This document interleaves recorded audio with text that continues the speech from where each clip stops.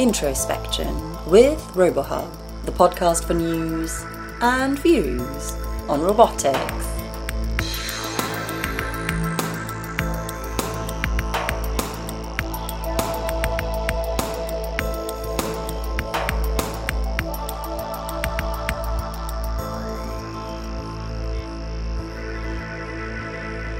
Hello and welcome to the RoboHub podcast. Today we will be hearing from Nathan Michael, Associate Research Professor and Director of the Resilient Intelligent Systems Lab at the Robotics Institute in Carnegie Mellon University. He spoke to our interviewer Lily about various strategies for making robots and multi-robot systems more resilient, including introspection, adaptation, and evolvement. Hi, welcome to RoboHub's podcast. Would you mind introducing yourself? My name is Nathan Michael. I'm a faculty member in the Robotics Institute at Carnegie Mellon University. And can you tell us what your lab is and what your lab does? Sure.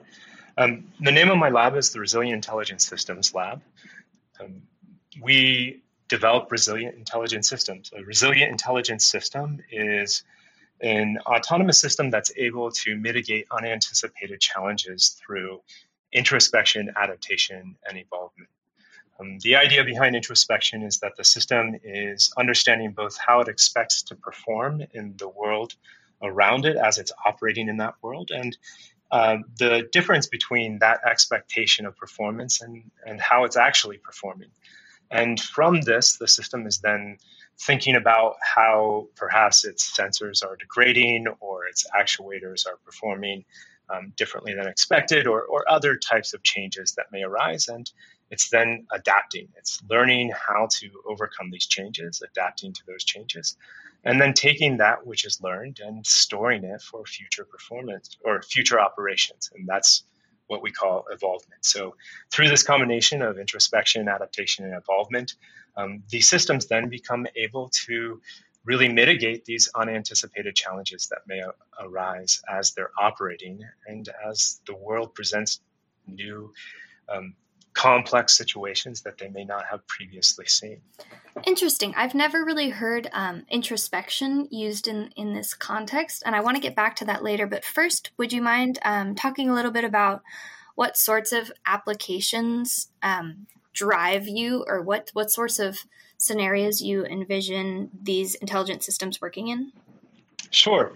We have deployed systems in a variety of conditions, ranging from earthquake-damaged buildings to environments with high radiation levels, nuclear reactors, to just, in general, complex environments with lots of complexity in terms of clutter. And under all of these conditions, then you're creating systems that are really having to figure out where they are through state estimation, figure out and model the world around them via mapping, think about how to plan both at larger scales as well as through fine-grained maneuvers and local strategies around all of this clutter. Think about the world as it is uncertain, and then make decisions of where to go, and really connect all of these together in such a way that decision-making, planning, and control really connects in to the perception and all of that complexity really quickly, because the robots themselves are often size, weight, and power constrained. So there's a large number of domains in which we've operated, and a large number of different types of robots, either underwater, on the ground, in the air, that we have deployed within those different domains. And for those three options, underwater, on the ground, or in the air, which do you find to be the most challenging? That's an interesting question. They're all challenging in their own way. In the air, one of the greatest challenges is that size, weight, and power constraint that I noted a moment ago. So these are swap constraints. Swap constraints are a consequence of the fact that the aerial robot must be able to keep itself aloft. It only is able to carry so much energy, and that constraint then dictates its total mass, and that dictates then its sensing and processing and power. And consequently, then you need to create algorithms that enable the robot to perceive the world and make decisions rapidly while also having access to reduced sensing and processing capabilities. Additionally, these types of aerial robots, for example, quadcopters, are often able to move very quickly. And so we deploy robots that can move at 40, 45, 50 miles per hour amongst clutter that's pretty complex. And so these robots are making decisions very, very rapidly on these limited sensing, limited compute platforms.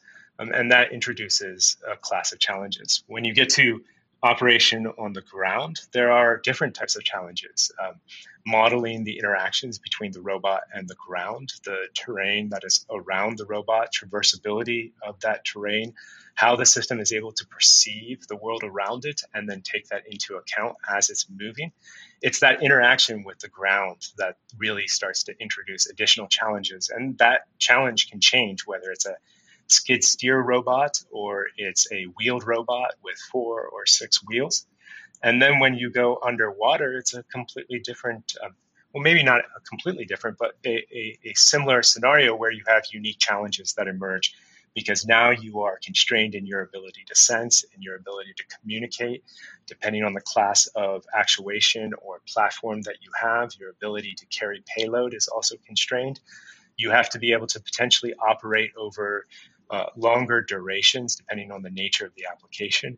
And so that confluence of different kinds of constraints then dictate additional challenges in, for example, what types of algorithms you can use, the class of sensors, and the quality of the information that you're able to leverage. So each one of those domains presents their own challenges. Then when you also enter into some of these challenging conditions, like a highly radioactive environment, then the types of sensing you use or the types of processing that you use may change. If you're deploying your systems into space, then you may be dealing with one level of radiation that allows you to use different types of sensors that may not be what you use every day here on Earth, but still reasonably advanced. Conversely, if you're deploying autonomous systems to inspect nuclear reactors where the radiation levels are so high that most modern technologies would be substantially degraded, then you are operating with relatively antiquated technologies, and that then fundamentally changes what you can achieve.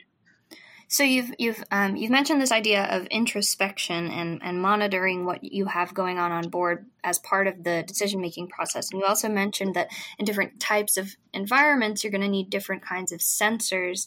Do you ever have the robot itself deciding on the fly which sensors to use depending on how it's taking in information in that introspection process? Yes, absolutely. In fact, all the time.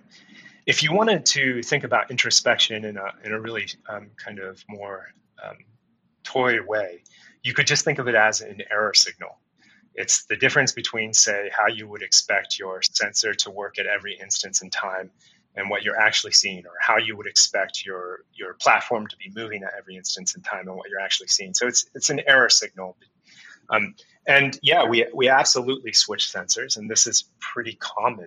And the idea there is that you have many different types of sensors that you can use. You have depth sensors, you have cameras, you have different types of imaging qualities that you can use. And there are a variety of additional sensors that you can use, and each introduces different considerations. Perhaps some are more accurate, or some can exist in a mode that is higher rate but lower accuracy.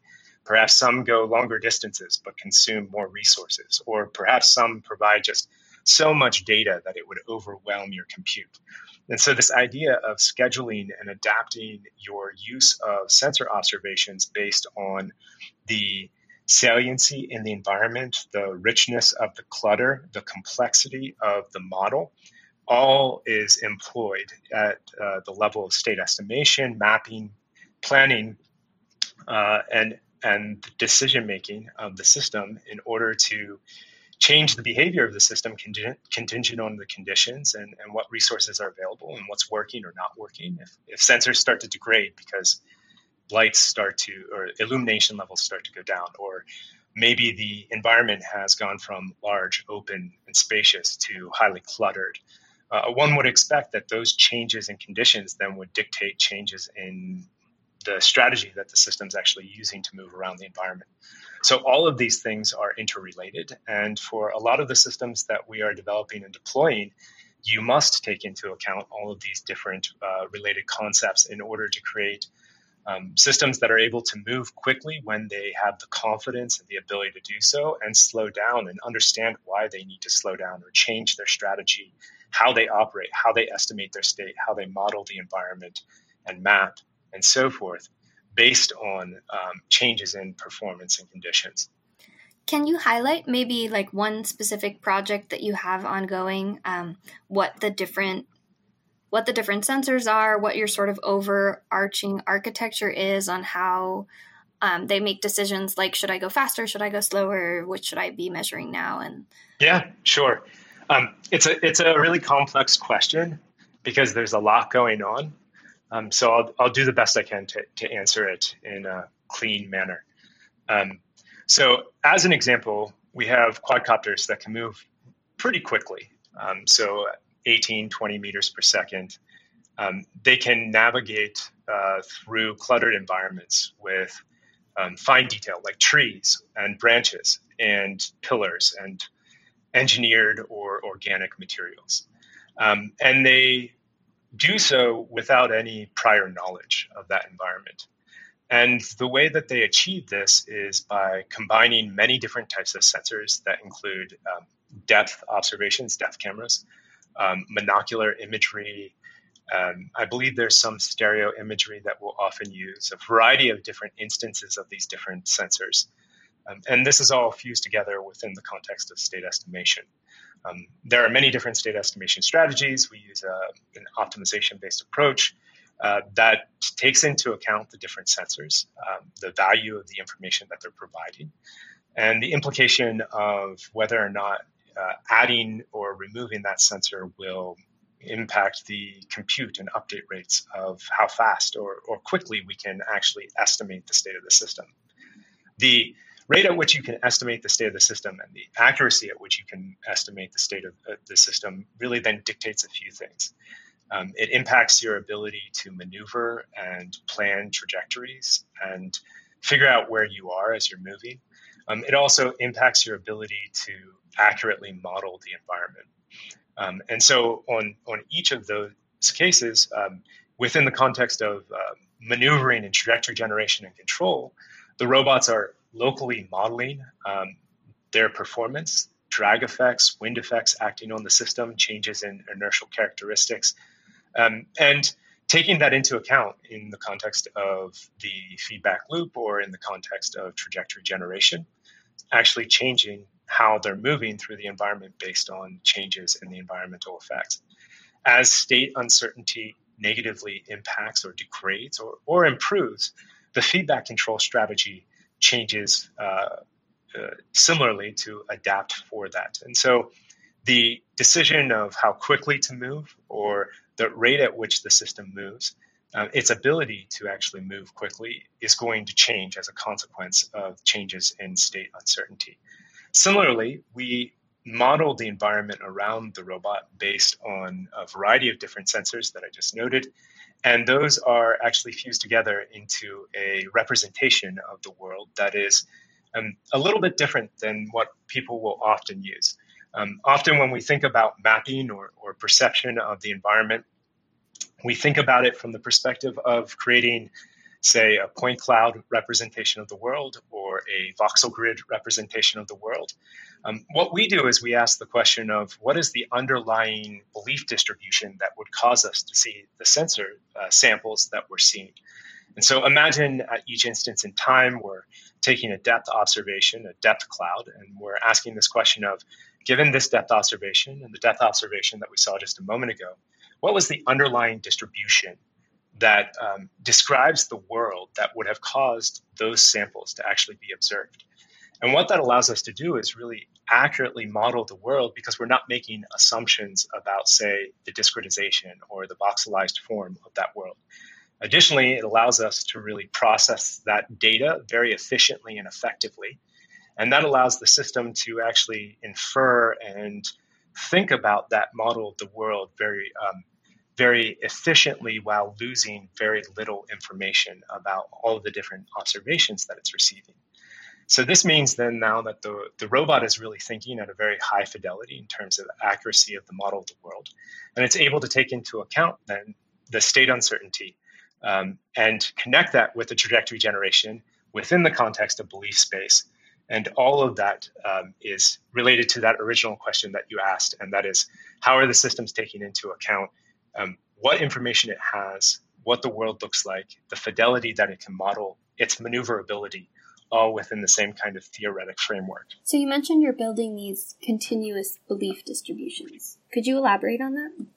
So often when you think about a discrete representation like a voxel grid, what you're really saying is that there's kind of an independent, discrete probability distribution that describes the probability of occupancy or the existence of matter in the world. There's no reason that you had to make that independent or discrete. And so there are lots of examples of where you can move to more of a coupled model that isn't independent, and you can move to a continuous representation that relates this probability distribution or this probability of the existence of matter. And so all we're doing is we're asking the question of what is this underlying probability distribution that describes the probability of the existence of matter at any one location. And then we're saying, given the sample observations that I have from the depth camera, in your example, this point cloud, what is the distribution that would have generated that? And then as we have more observations, that distribution becomes increasingly confident. Now, what we can do from that is we can then sample, and we can say at each location, what is the probability of the existence of matter at this particular location? And then from there, we can actually sample and construct point clouds or construct grid models, occupancy grid models, that then would be the equivalent of how you would typically think of it. The advantage of doing it the way that I'm talking about it now, though, is that one, the resolution is independent of kind of these preconceived notions that we often put in of saying, I'm just going to create a map that's a 5 by 5 centimeter resolution. It's more of an arbitrary resolution up to the fidelity and the confidence of the sensor observations. Two, the representations that we use for this underlying distribution are extremely succinct. And so we can often see 1,000x reduction in the actual memory footprint of the representation. And that is hugely important for, say, these size, weight, and power constrained systems and the ability to share information across different platforms. So in this, you have this kind of complex state estimation problem, and you're doing this optimization for your different sensor inputs and that sort of thing. And I kind of want to lead into your work on multi-robot systems. Do you ever use external perception on a robot from another robot to augment your state estimation? Sure. This is the distributed perception problem. Is that what you're referencing? The distributed perception problem, but also just kind of a mix of proprioception and perception across the different agents. Right. So if I understand your question correctly, so the distributed perception problem, at least the way that you just phrased it, would be one of that each individual robot is understanding where it is in the world and what the world looks like around it. They're then combining their information. So let's say that understanding where it is in the world is state estimation, understanding the world around it is mapping. They're then combining their state estimates to get a consistent distributed state estimate. And they're then combining their distributed environmental models to get distributed mapping. And so that combined is distributed perception. And then I think you asked the question of, then do you ever consider how individual robots then perceive each other, say direct observations of the location of the other robot? Right. Is that correct? Yes. Okay. Yes. Typically, many years ago, I did do some work where we used vision-based techniques to see the locations of the other robots. This is a reasonable strategy. More generally, I've leveraged range-based observations that can arise within the context of direct range sensors, or via, say, inferred range or some relative notion of range based on communication and the signal strength associated with how robots are able to communicate with each other within the context of, say, a mesh network. So that would be, those are, for example, two examples of direct observations or indirect inferred relative relationships. Beyond that, typically within the context of distributed perception, the question that we're ultimately asking is, what is the model that each robot builds of the world around it? And how do those maps of the world correspond between the robots over time? So if robot A has built up this complex model of the world and shares it with robot B, how does that map relate to what robot C or robot B is seeing, and if they've been in the same location at some point in time, and then figuring out what the relative transform is between what robot A perceives as the frame of reference for the world and what robot B perceives as the frame of reference for the world. That's typically how we formulate it, but that doesn't incorporate the direct inter-robot observations. Mm-hmm. And are some of the challenges in reconciling those different models of the world, is a lot of that in what you mentioned, the transform part of it, or like developing good metrics for how similar two representations are? Or what are some of the challenges there? Yeah, that's an interesting question. When you are talking about figuring out how one map looks like another map, you end up asking this question of, do any areas that the robot has seen or visited look like other areas that these other robots may have seen or visited? And here then it's sort of this kind of registration problem of how do I make, or is it the case that the maps look similar at any particular locations? There are lots of examples of where this problem is solved pretty readily. If the space has lots of interesting features and you have access to images from cameras, and you can basically do feature correspondence and place recognition. When you start to get into some of the scenarios that I talked about earlier, where you might be deploying teams of robots in subterranean environments where, it might be a cave or tunnel networks that look very different or have very complex clutter or look very similar, then sometimes that problem can become pretty hard. And this is this concept of perceptual aliasing, because what we're basically saying is that different places in the environment look the same. One of the interesting remarks here, though, is that often places in the environment actually look different. It's just that when we end up modeling them via the map, because if we're using something like a discrete representation like a voxel grid, you end up discretizing the environment model. You end up losing information. And that discretization ends up quantizing the information that's in the environment. And so places where there may have been subtle differences are actually lost in terms of the actual differences because of that quantization. And so this goes then to this problem of having representations of the world that are very much cognizant of the information that's there and accurately encodes that information. So this is one of the fundamental challenges, this problem of perceptual aliasing. And a strategy to address it is to develop fundamentally more interesting and informative representations. Another challenge in distributed perception is just the sheer data that you have to share between the robots.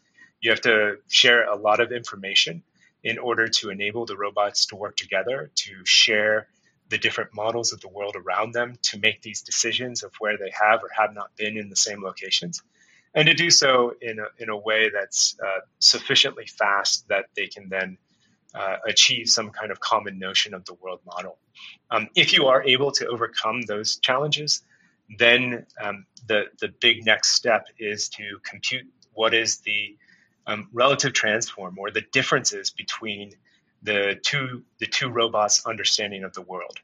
And then, of course, when you scale this up to many robots, there's a lot more complexity because you have many more robots sharing information across constrained networks where you have some robots that maybe visited the same places, other robots that have never gone to the same places, and having to deduce that and figure that out in environments that can often look very similar or fundamentally different, then this problem starts to really become amplified, and the choice of methodologies and algorithms really starts to matter.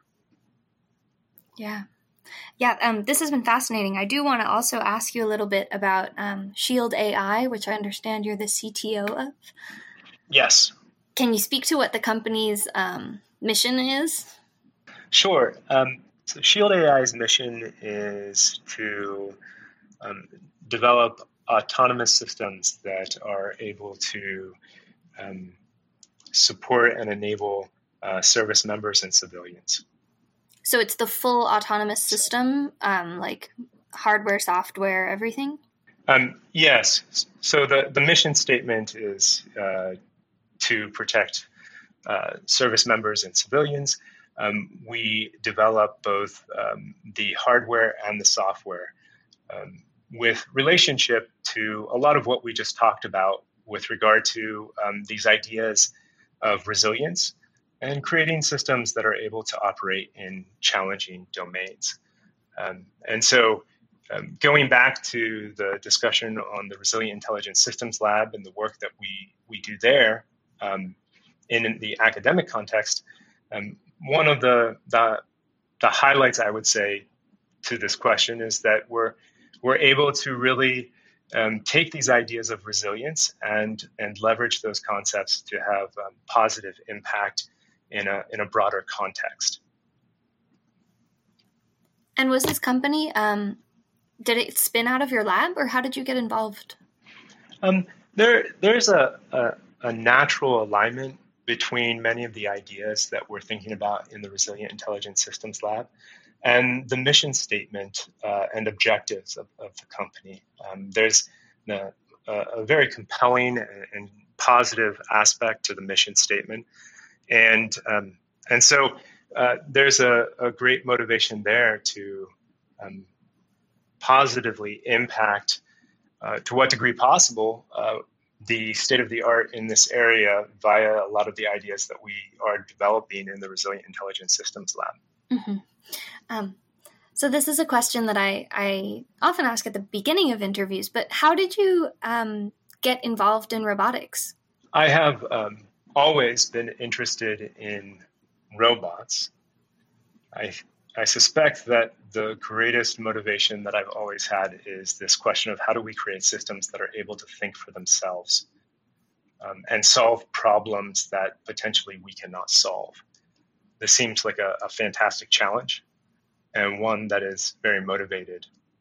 So I would say this idea of applying these types of concepts, working in the areas of AI and robotics, and pushing toward this idea of resilient intelligence and creating systems that are really able to operate in the world, learn about how that world is or is not behaving as they expect, adapting and evolving based on what the robots perceive and how they engage. I think all of that is very much connected to this idea of creating systems that can really improve through experience and really start to overcome a lot of problems or challenges that are not necessarily anticipated, at least at the time of their design and development. Yeah, which brings us back to that idea of evolvement that you mentioned earlier, right? Yes. I mean, when you talk about learning and you talk about introspection and adaptation, you're really talking about concepts that are applicable both now and in the future. And humans do this all the time. As we learn about the world around us, we understand how we take a step, and when we take that step, maybe the ground is not quite what we expected, and so we learn changes in our model, and then in the future, we leverage that change in the model to improve our performance. And so this idea of accruing experience and getting more and more proficient over time through increased operation is a very natural one. And so incorporating that within the context of autonomy and intelligent systems is important to enable those systems to be able to leverage what they've learned historically to improve performance in the future. As you can imagine, learning is extremely expensive from a computational perspective. It's extremely hard to really learn a lot of the different models in real time all the time.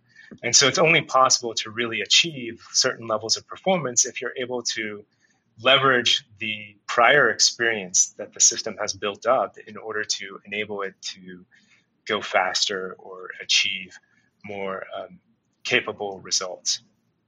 Great. Well, thank you so much. It was a pleasure speaking with you. It was nice talking to you as well. And that's the end of today's podcast. As always, simply go to robohub.org/podcast for loads more exciting episodes. And did you know that the RoboHub podcast is run by an international team of volunteers who freely give their time? If you enjoy our interviews and would like to support our very small team, please check out our Patreon campaign, where you can become a supporter of the podcast from as little as $1 a month. The money we raise goes straight to producing more exciting new content for you and enabling our interviewers to meet and speak to more researchers, engineers and robot enthusiasts, and to cover the latest and greatest from the big international conferences when they're back. To find out more, go to robohub.org/podcast and read up about how you can become a patron. We'll be back again in 2 weeks' time. Until then, goodbye.